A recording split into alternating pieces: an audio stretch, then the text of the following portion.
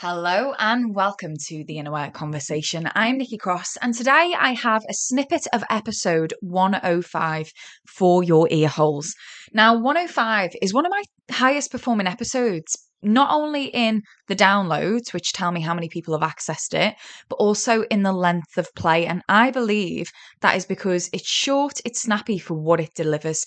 Episode 105 delivers journal prompts, self-reflection prompts. Self-reflection prompts to help you uncover your own self-honesty. Now, what I've done in this snippet is I've included a couple in this snippet so that you can get a feel for what it is. And also, if you're only going to listen to this snippet and not the full episode, so that you can actually get some value from it if you do the work. I would recommend, though, use this as your taster. Use this as your warm-up. And when you've got time, go ahead and listen to episode 105 with a pen, with a piece of paper, and pause it on those reflection prompts, which are also, by the way, included in that full episode show notes as a blog. So you've got all aspects of the work there.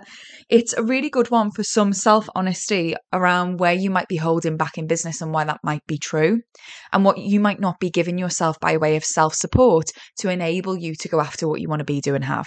So without further ado, let's get in. I used to live a life where the majority of my actions and thoughts even about myself were very reliant on how others perceived me. And it would prevent me from taking risks. So saying yes to things that really felt like a no simply because it felt like what I should be doing. And I want you to know that it has taken time and commitment. And for anyone, by the way, thinking of signing up to the Thrive First method, please take this as evidence that it does take time and commitment from you too. I spoke to a member yesterday. This is what she said. I can see why some people don't want to do this work. I can see why it intimidates them. It intimidated me too. And when I started doing this method, it brought up all the shit month after month to work through. But the thing about the method is if you stick to it, not even religiously, but if you keep coming back to it, you keep coming back to yourself. And you grow through your own experiences in life and in business. It takes you from being a bit wishy-washy, all over the place, to a very intentional place and very aware. That's not easy, but it's worth it.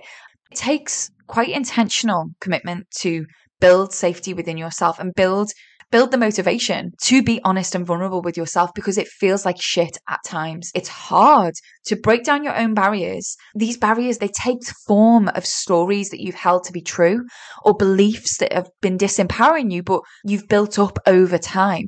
Sometimes the unlearning that we have to do to grow, that's unlearning behaviors. Like we talk a lot, don't we, about people pleasing. I know I mentioned that in a previous episode recently, but sometimes this unlearning is within ourselves. It's not about our relationship with other people. It's about the relationship with ourselves. And because without this, we experience these cycles of struggle, and they come from avoiding our own truth. And that can perpetuate behaviors on the outside, like guardedness, like misaligned action driven by scarcity or meaningless busyness or codependency or lack of boundaries with others, lack of boundaries with yourself.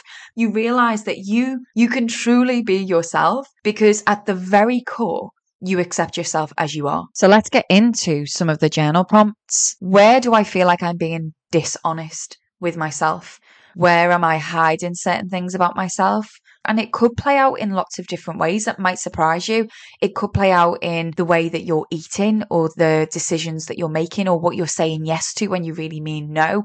It could play out in you not really being honest about what you want. Maybe you're being dishonest with yourself about saying you're confused about what you want when actually you know quite well what you want. It's just you're scared of it. That might be the honesty. I'm not being honest with myself because I do know what I want. I'm just scared of it. Where within yourself, number one, where within yourself can you be more honest? Number two, where in life and business can you identify that you aren't being true to your own truth for fear of what others will think of you? And how can you take baby steps towards this truth? Where can I identify in life and business, because I'm worried about what other people will think of me, am I not being true to my own truth? A lot of my clients notice about themselves that they want to seem very busy because they want others to perceive them as worthy. Dig into that. If that is applicable to you, dig into that. Are there any parts of yourself that are a bit weird and a bit quirky, but you're not actually being true to your own truth because you're worried about what other people will think of you? And the last question, do you feel loved?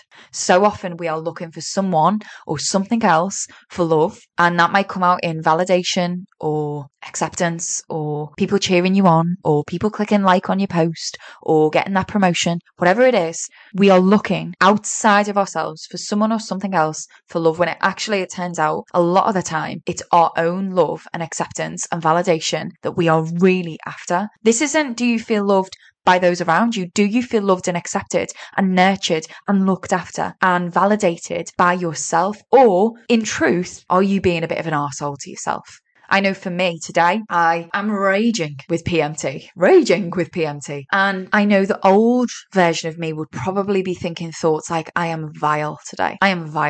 But this version of me thinks thoughts like, I need more love for myself today. I need more compassion for myself today. I need more patience for myself today. That's what I mean. So that's it for this snippet. Like I mentioned at the front of this episode, if you enjoyed this, if you were like, yes, that's my cup of tea, then head on over to episode 105 for the full episode. I will leave the link in the show notes of this one. Otherwise, please never forget, I am always cheering you on, and I really do hope that you are cheering you on too.